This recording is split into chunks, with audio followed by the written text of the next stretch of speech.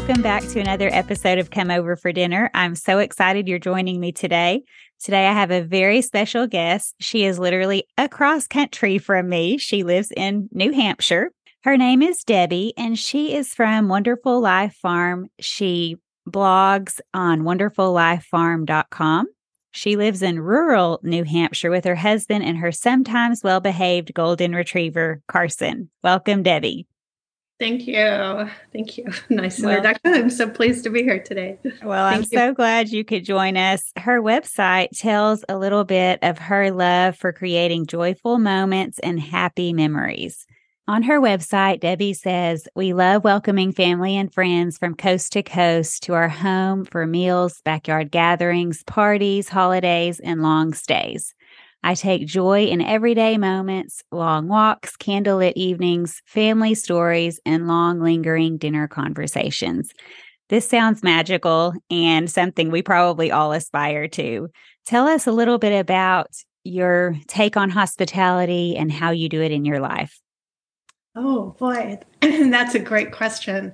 I think hospitality is something that my husband and I always wanted to do from the time we got married, even in our very first apartment. We always had guests over for dinner, and then we bought a small condo. We lived in Southern California at the time, and we lived in that condo far longer than we ever intended. So we had all five of us in 900 square feet for a while. Such is life sometimes. Yes. But there's a line from O. Henry's Gift of the Magi that says, "Houses full of love have elastic walls." And so I sort of embraced that when we lived in our very small quarters, all five of us. And so we always had people over for dinner. We always had a Christmas party. We never let how small or big our house was impact showing hospitality to others. So, and then it's just wonderful. kind of grown from there. And we host a lot of parties and have people over. We have people stay for, a week or longer, which is really fun. And yeah, it's just been kind of a way of life for our 35 years of marriage. Well, coming up, I've heard you have harvest parties as well. Or have you already done your harvest parties? We don't do it every year because the harvest party is a lot of work. But it's one of your bigger events. Yes, it is. It's a lot of fun, but it's a lot of work. And so we tend to have it about every 2 or 3 years. And we set up long tables in the backyard, wooden chairs all down the tables. We do pumpkin carving for the kids, and we play various games. They bob for apples. We did, eating the donuts off the string, which I thought was just going to be a kid's activity the first year. But the adults jumped in. The kids finished, and the adults were like, "Wait, don't we get to go?" So now they I always love a good donut so much that we do it for the adults too. And we cook chili or soup over the open fire in a big cast iron cauldron. One time we did a pork tenderloin on a spit over the fire too. And that was ambitious, but fun. And then, we end with s'mores around the fire pit. And it's all candlelit and just very beautiful with all the autumn foliage, and just something that we and hopefully our friends really look forward to. Mm-hmm. Yes, it sounds similar to a fall festival. I also read that you do a family dinner every Sunday. How large is your family and how many do you host? Or do you still do that? We do. We have 8. There are 8 of us every Sunday for dinner. And so everyone was just here last Sunday. And it's just a sweet time that we get together. And it's just very casual. I make most of the meal, but my mom and my sister-in-law bring some. And we usually follow it up with a movie night or something at the end. It's just a nice way to round out the week or start the week, I guess. Mm-hmm. So what inspired you to start your blog at wonderfullife.com? I mean, your pictures are just beautiful, and you have some really interesting ideas of different ways to invite people over to your home. I saw on there in the summertime, you posted something about hosting an ice cream social. And at other times you've talked about seasonal events, like you mentioned your Christmas party or a harvest party. Oh, the other thing on her blog on wonderfullife.com, she has a shop with beautiful things to use when you're hosting. There's a list on there that talks about the essentials for a butler's pantry, just how to collect items, and not always brand new. You can go to resale shops or antique shops or garage sales and find pieces that will help you when having people over, hosting larger groups. There's recipes on the blog, travel ideas, and beautiful photography. So tell me a little bit about what started that.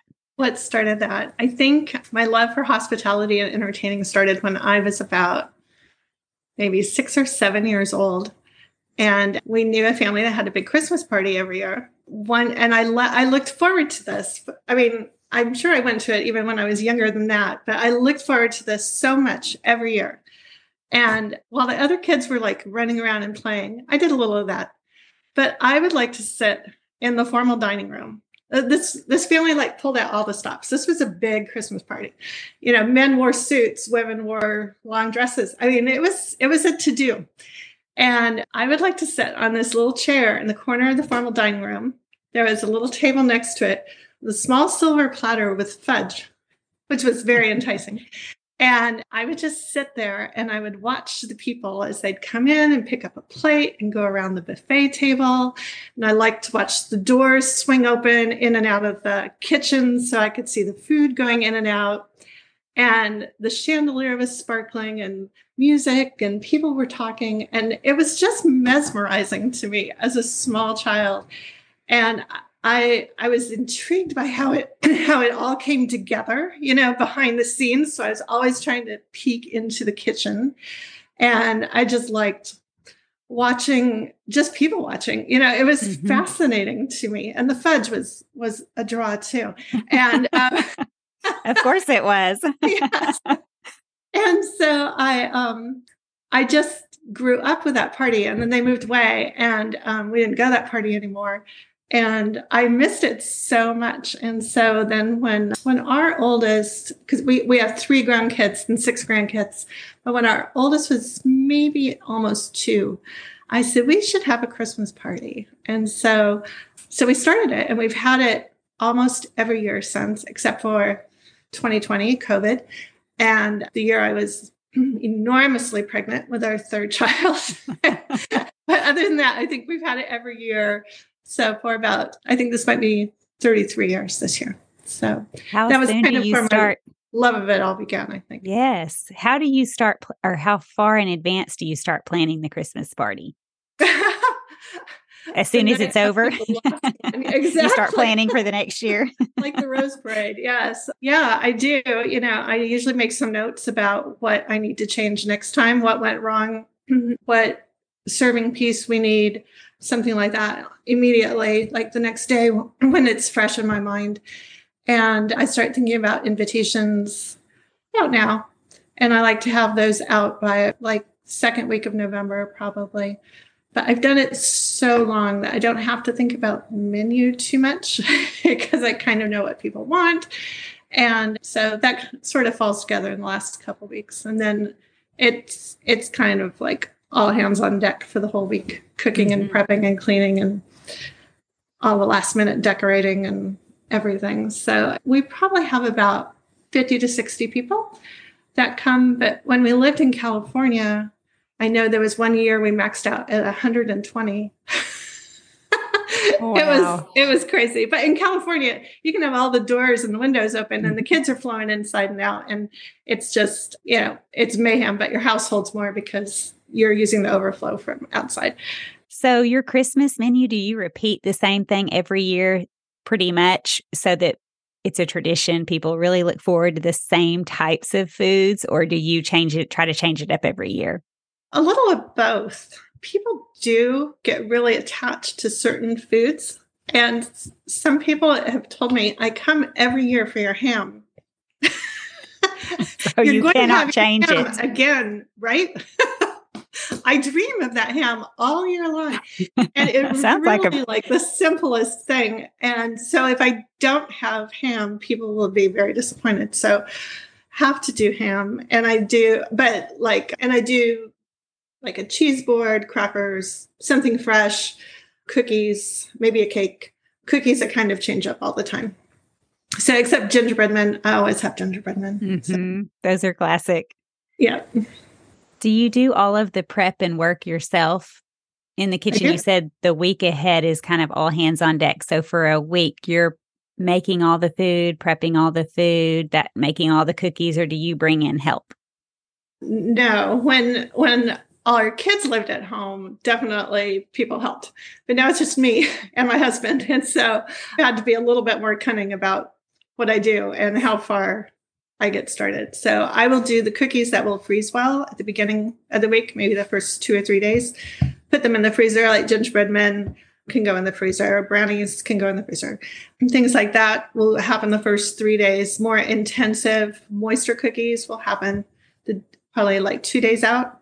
The day before, I'll do any sort of decorating on cookies that need to happen, as well as cleaning and tidying the entire house. Like we had an expression that my kids grew up with. There's like the house is clean or the house is party ready. And party ready meant like spotless, spotless, everything in its proper spot. It's looking great. So anyway, so the house is cleaned the day before, tidied, and gets party ready at the last few hours before. So, and then I start pulling out all the things, and putting them out. Well, that's a good system because it allows you to know you're going to be ready and there's not too many tasks right there on the very last day. Yes. It's good when you're hosting a big event like that and lots of people are coming over and you're the one doing all the work. It's very good to be organized. You kind of have to. Yeah. Kind of have to. Yes. It's just mandatory. You either have to or you just have to go with the flow and right. make Just the best of it. exactly. Yeah. Just put a smile on even though you know everything's not party ready. Right. So what is the favorite menu you might serve when you have guests coming over just on a regular night or maybe one of your Sunday dinners when you're having family over? What is one of your favorite menus that you might serve? I think one of my favorite main dishes to serve is a pork tenderloin. There's a recipe on my blog for a cinnamon dusted pork tenderloin with roasted fruit. And sounds delicious. It is so simple. You can almost not even call it a recipe. It's just as easy as can be. But yeah, so I do that. It's so simple. We went out to California once to help friends whose business had burned, and we said we would make them dinner. And, I didn't have a recipe book or anything with me, but I knew how to make this because it's just as easy as can be. I like those kind of recipes. Those are the best ones. Yes.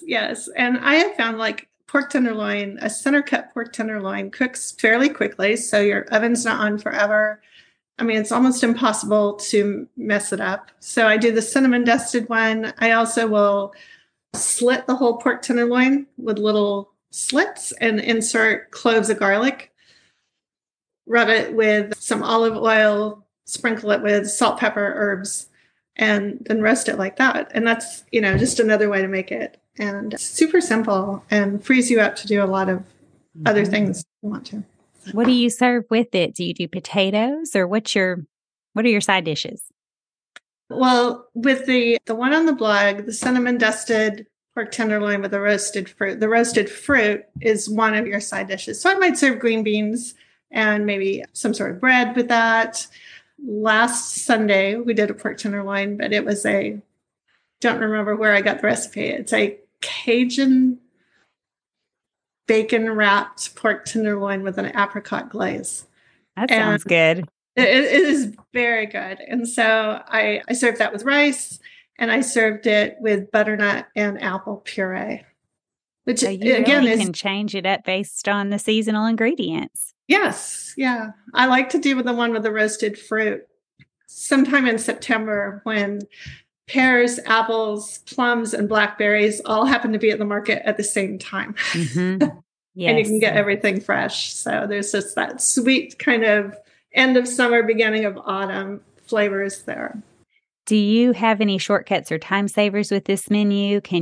You said you really just can put it in the oven and kind of just walk away from it, but can you make it ahead of time? I have. I just took the one I made Sunday to friends. So you can just heat it up. It doesn't take long to reheat in the microwave, but it will toughen up a little bit if you heat it too long. So I don't think that's ideal. I think I tend to do time-saving things on the front end when I'm menu planning. If I have a more intensive main dish, then I want my side dishes to be simpler. If we're having friends over and they ask what they can bring, I might suggest an appetizer. So that frees me up to be doing dinner while they're eating something. Mm-hmm. They're busy nibbling on something and chatting, and you can finish your last minute prep. Right. What is your best prep tip for cooking, shopping, cleaning? How do you prepare for guests coming into your home? I think the menu planning is key. I think it's good to know how much time you have, how much time you can devote to this, and to be kind to yourself in that way.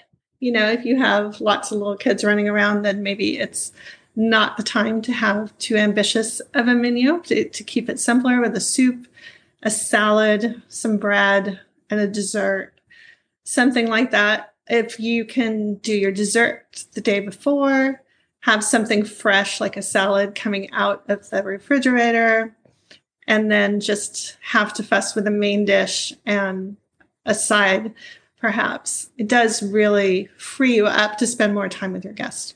Mm-hmm. I really liked one of your blog posts on a well-stocked pantry. There's a list, and the list is divided into dry goods, canned and bottled goods, baking items, and produce. And the list is very thorough and helpful. And in that blog post, you talk a little bit about how a well-stocked pantry, just having all of your essentials on hand, makes your meal planning and your grocery list easier. And I have found that throughout the years to be so true. If you know you have basics in the pantry, you can create, a lot of times it's just a simple meal. Or if you're doing a quick run to the grocery store, it's just a few last minute items as opposed to every single thing in the recipe. Your tips on having a well-stocked pantry is a good one. Thank you. Thank you. There's later this week, Thursday, I think, there's going to be a new one coming out on stocking a pantry for entertaining. So it's a little bit different than just normal stocking, the things that you can have on hand that you can pull out and entertain at the spur of the moment. I'll look forward to reading that.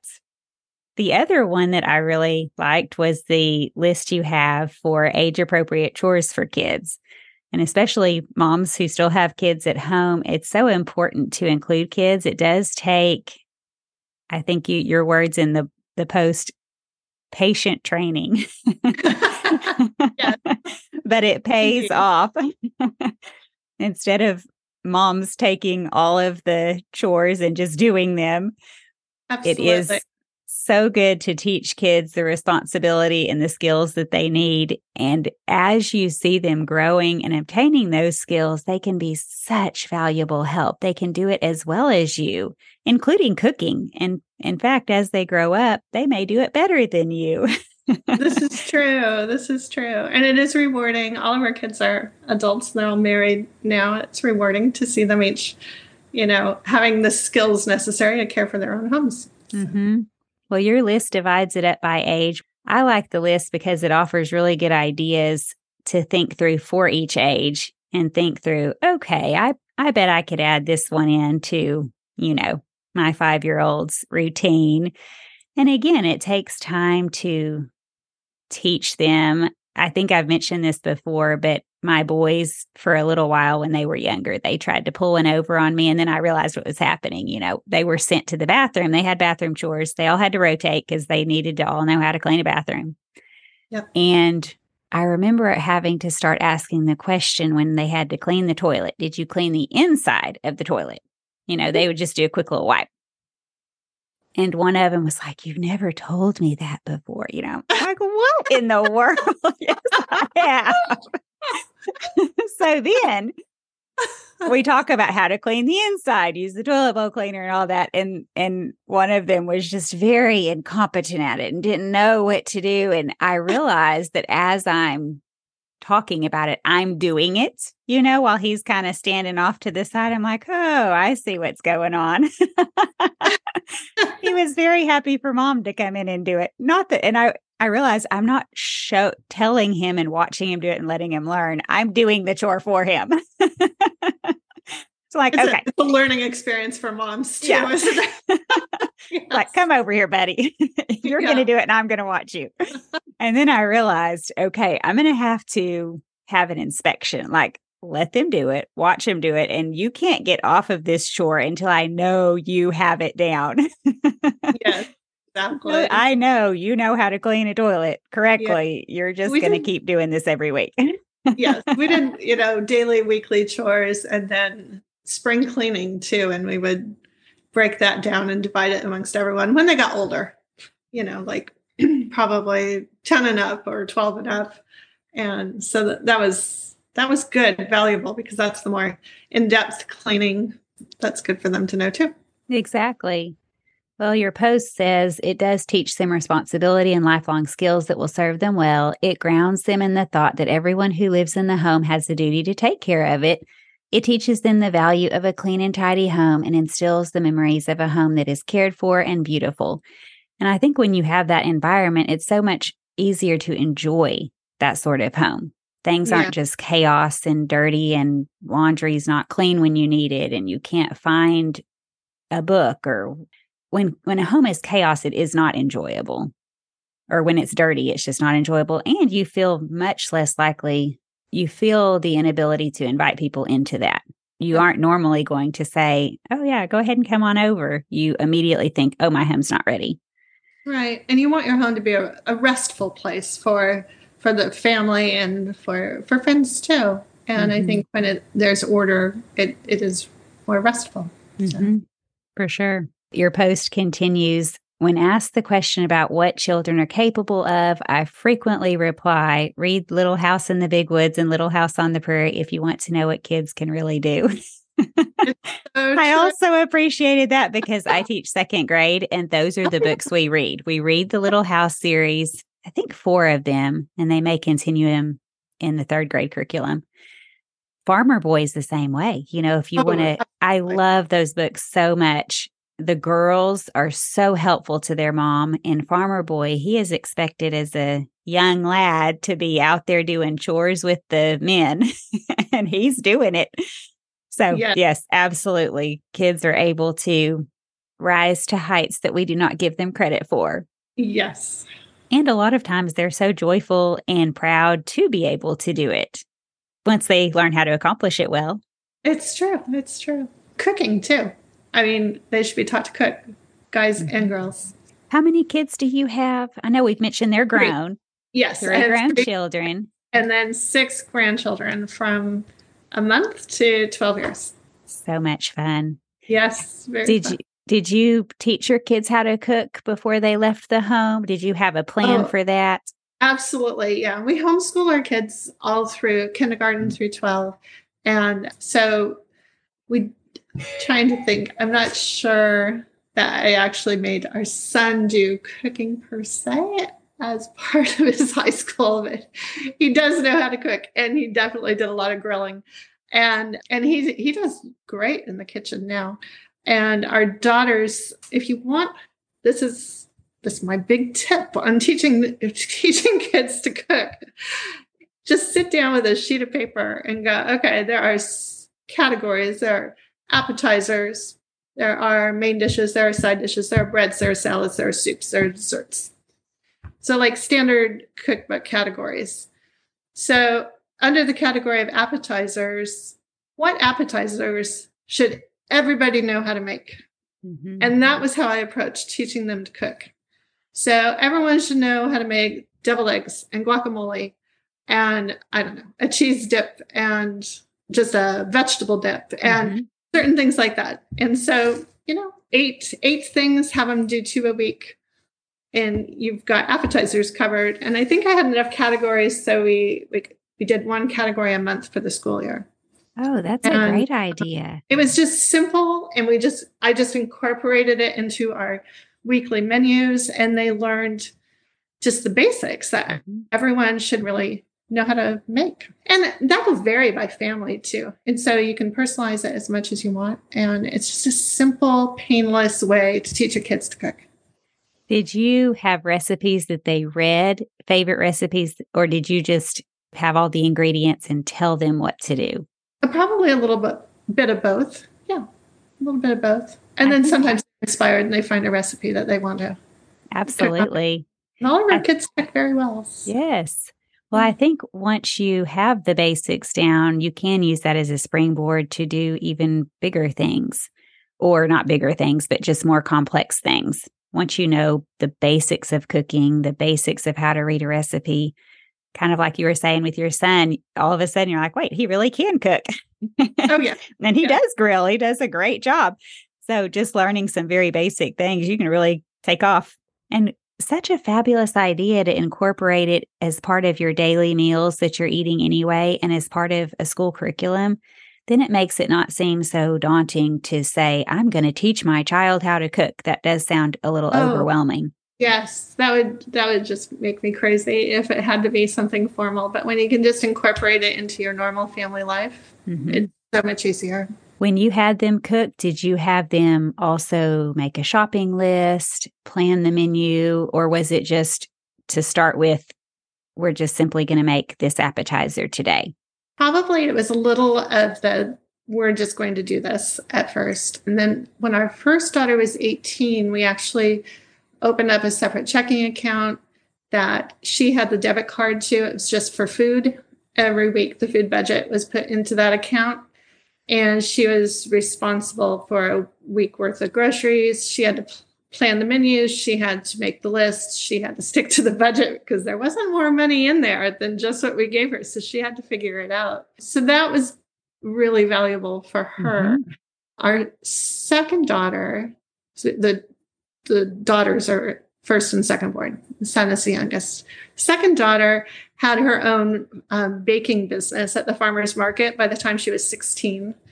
And so she was already putting together grocery lists and doing that. So we never did that with her because she was already managing her Mhm. own budget for that. And yeah. And then our son joined the Coast Guard at 19. So he didn't get that experience from us. Right. Oh, that sounds like a wonderful idea as well. And it's good to look at your kids individually and say, okay, well, this one has the skills. This one needs me to create a way for her to have the skills, and just ensure that both are getting what they need. And oh my word, I would have loved to have been at her farmer's market and tried what she was making. Oh, she's good. Focaccia, baguettes, and croissants, and Oh, yeah, everything. well, that's a She missed did not learn opportunity. all of that from me, though. She took off. She did. Yes, she had. Speaking of taking off, once you know the basics, being able to cook for a whole farmer's market table, that's pretty incredible. Yes, at 16. Yes, that's pretty good. So, what is your best advice for showing warm hospitality to those coming into your home? How do you make your home feel welcoming? Mm. I always like to greet people at the door. People should be greeted warmly and sent off warmly. And I will say at our Christmas party, it's sometimes just chaos and people let themselves in. And that makes me happy too, that they feel comfortable to do that. Hmm. And we always have fresh flowers or some sort of centerpiece on the table. I love candles, not scented candles to compete with the food, but I like candlelight on the table. I think it's beautiful when there's taller candles that you're kind of looking through and lower candles that just kind of keep everything sort of magical and beautiful. And I think people also feel welcome when they have something to do. And so if a guest asks what they can bring, I will usually say an appetizer for reasons we talked about earlier. It frees me up to dinner. So if they can come in and get busy setting up their appetizer, they feel a little bit more at home. If I haven't done that, like with our harvest party, I will have appetizers out so people can help themselves. I have done like make your own cocktails before with the essentials put out and a little recipe right there so they can mix their own cocktail. That was very popular. They like I that. can imagine, because that's a full activity and people are talking about the different ones they made and absolutely. maybe adding their own twist. Variations, yes. Wine available for people. Yeah, all of those things I think are good and important. Mm-hmm. So what is your must-have kitchen item? I think with all of your lists we've talked about, you have a lot of must-have kitchen items for your butler's pantry and your well-stocked pantry, but yes, pick some favorite things. What are your absolute, I love this, everyone needs this? I probably have a twofold answer to that. For a real practical, you can go and buy it kind of answer. I think that Williams-Sonoma's measuring cups, metal measuring cups and spoons just cannot be beat. They will last you your entire life. I've probably had mine 25 years and they look as good today as they did when I bought them. They're like buying a KitchenAid or something. They are really heavy duty and they come in standard sizes. So like quarter cup, half cup, 3/4, and 1. And they come in odd sizes. So you can get the odd size includes 1/3, 2/3, 1.5 cups, and 2 cups. That's valuable. Yes. I need those. And the measuring spoons are the same way. So there's an 1/8 teaspoon. If you get like both sets, there's an 1/8 teaspoon, 1/4, a half, 1. Let me see, 2 teaspoons, 1.5, 1 tablespoon, 1.5 tablespoons, and 2 tablespoons, I think is the whole set. That would be a fabulous gift for a wedding shower. Oh, absolutely. Because even if they've registered for one, it's probably not as nice as this one, but also you can handle more than one set in a kitchen. A lot of times if you're cooking a lot, you really want more than one set, but this one does sound like a lifetime warranty type set. Yes. I've just used them all the time and I'm so glad I have all the pieces. So are they stainless steel or copper? They're stainless steel, Williams-Sonoma brand. Yes, I believe so. Okay, so I'll have to look it up and put a link. Redesigned them since mine. So mine were definitely made by Williams-Sonoma. They say that on it. But I know they still have the standard and odd sizes. I think it's what they're called. So okay. So that's the real practical. You can go buy this tip. The other one, so Stonewall Kitchen, the company that does jams and all sorts of things, is based in York, Maine, and which is like an hour and 15 minutes from us, maybe. And pre-COVID, they had a cooking school that they brought in chefs and cookbook authors from all over the country and probably the world to teach there. And you could sign up for a class and you'd sit there and they would cook a whole meal and they would serve you each piece as they finished it. And it was just a lovely, lovely experience. And I learned a lot by going to a few of their classes. But one of the things I really enjoyed was just kind of watching for the tips they weren't necessarily sharing. Maybe they didn't even realize you didn't know them because to them they were so commonplace. Right. To see how they function efficiently in the kitchen. And what I discovered by watching them is that they have multiples of the things they use the most. So that would be my other big tip. And that's going to be individual choice of what items you usually use the most. So for instance, I have lots of wooden spoons. I have about 8 different whisks because I do not like having to stop and hand clean a whisk to go on to the next thing that has to be whisked.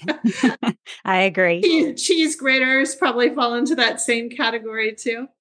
So I have that. I have 2 1-cup liquid measures, 2 2-cup liquid measures, and then I have a big batter bowl that's 8 or 10 cups, I think.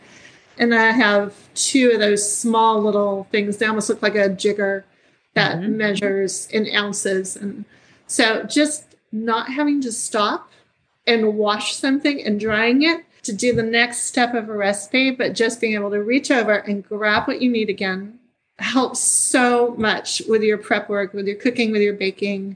Just really speeds things up. I have been very slowed down by not having a second KitchenAid bowl when making a cake that requires you to whip egg whites, which Yeah. if I had had the forethought, potentially I would have mixed the egg whites first and set them over to the side if they would have even lasted that long because you don't want them to fall. But Right. I have made an entire cake and then it says, whip your egg whites. And I currently do not have a hand beater, which I need to buy. I used to have it years ago. And then when I got the KitchenAid, I didn't use it. I'm sure it was either broken or I put it in a garage sale. Who even knows? Now I need to replace it, but going to replace it, they are so expensive and I would barely use it. And so I'm like, well, maybe I should just put the money towards a second KitchenAid bowl. But anyway, all I'm saying is I've had to take the batter out of the KitchenAid bowl, wash it, chill it, because now it's hot from the hot rinse water. Chill it. I mean, it slows me down so much. So this is a great tip. Fabulous tip. Cutting boards, that would be another thing that you should have multiples of, like multiple plastic ones that are, don't absorb bad stuff, and then multiple ones that are wood that you just use for fruits, vegetables, bread, that sort of thing. From all your years of hospitality and having people into your home, whether it's Sunday dinner or your Christmas party, do you have a story? Anything that has gone wrong? Or has it always just gone swimmingly? You're laughing a little too readily. Well, there was a particular grandchild and one of his little buddies went around and spent the whole Christmas party blowing out candles throughout the house. And I light a lot of candles, like in every room, for the Christmas party. And I couldn't figure out how they were all going out. So I caught them at it. And I kept going around and relighting candles. So there was that year. Last year, the kids all decided they would play hide and seek throughout the party. So that was kind of fun. I didn't mind that too much because I could tell they were having a lot of fun. But probably the funniest thing that's ever happened was also at our Christmas party years ago in California. So I had a very good friend come up to me and she said something like, "You would not believe what I just saw happen." And I said, "What?" And she said, "Some man just put back a half-eaten gingerbread cookie on the platter." I said, "What?" And she sort of motioned to it, and I looked over, and there it was, half gnawed away, sitting on the serving platter with all the. Oh dear! And I said, "Who did that?" And she said, and she kind of looked around the room and said, "I'm not sure." So I grabbed a napkin and kind of whisked it off the platter. But to this day, I have no idea who did that. And it has just been a source of amusement for our family all these years. So if you're listening, the friend who did that, just know that we have laughed about that for a long time. They only wanted half a cookie. Apparently, yes. Or they did not like ginger cookies. And their mom had not told them, you can't put it back. That's right. Those are pretty great stories. Well, I hear that you also have a story about your sometimes well-behaved golden retriever, Carson. True. It's very true. So Carson is the third golden that we've rescued. They've all been rescues. And the rescue group, when they received him, they named him Carson. And when we were looking for a rescue dog, rescue golden specifically, that one caught our eye because at the time, our daughter lived at home still, and we are huge Downton Abbey fans. And Carson the butler is my favorite character. I love Carson. And so if your listeners don't know, Carson is the butler. He's always operates with decorum and honor. Everything has to be done perfectly for the sake of the house. There's not a spot on the table when Carson is presiding over it. So anyway, we said, he's named Carson. How, this dog is perfect for us. And so we submitted an application, got approved, got Carson. And he was shipped up to us. And we met him, picked him up in Vermont. I believe it was the first Saturday in December. And they always say, keep the home environment very calm for your new rescue dog, for a few weeks. Well, the following Saturday was our Christmas party. And I'm not just inviting 50 or 60 people because we got a dog, Right. And so the dog is just going to have to roll with us as a family. And this is how we operate. He's going to have to join the party. That's right. So, the party started and everything was going fine. I think we actually kept him on a leash and one of us held him through most of the party. And then towards the end, when the front door wasn't opening and closing quite so often, we let him off. And he was doing really, really well. And we were so pleased. Then near the very end of the party, it had pittered down to just a few people left. And we were sitting in the family room around the fire and around the Christmas tree. And we were talking. And all of a sudden, someone says, "Where's the dog?" Oh, no, and that's never a good sign. I realized I have not seen or heard of the dog for a while now. And he was being very quiet, very sneaky. Where is he? So I leaned back and peered around the corner into the formal dining room, which is where the serving table is all set up. It's long tablecloth, all the polished silver, the crystal chandelier, all the candles. It's a very nice, fancy party like environment. Yes. And here's the dog up to his little doggy elbows on the table, horking down the gorgonzola right off of the serving platter, just as happy as he could be. Oh, he has good taste. You can't blame him for that. It's true. It's so true. I went, no. Oh my gosh. So yeah, that might what be a way to end the party. Exactly. At least he did it. He waited until most of the guests were gone. Most of the people had had a chance at the gorgonzola. Now it was his turn. It's true. So we say, this is our dog, Carson, not the butler. I actually think if you search the hashtag Carson not the butler on Instagram, you'll find pictures of him because we do occasionally official title. Tag a photo that way. Yes, he's definitely not Carson not the butler. I'll have to look that up. That's pretty great. That may be your best story yet. It might be. And maybe he's grown out of all of that. Have you had him more Christmases past that party? We have had him, yes, let's see, we got him, this will be the 5th Christmas party he's been to. Okay, so maybe he's grown up and matured and grown out of his gorgonzola eating days. No, probably not. He still loves cheese, and you just keep a closer eye. He just watches for that front door to be open so he can escape. And so we usually wind up just putting him upstairs. And he's lost his party privileges. Yes. Exactly. So cute.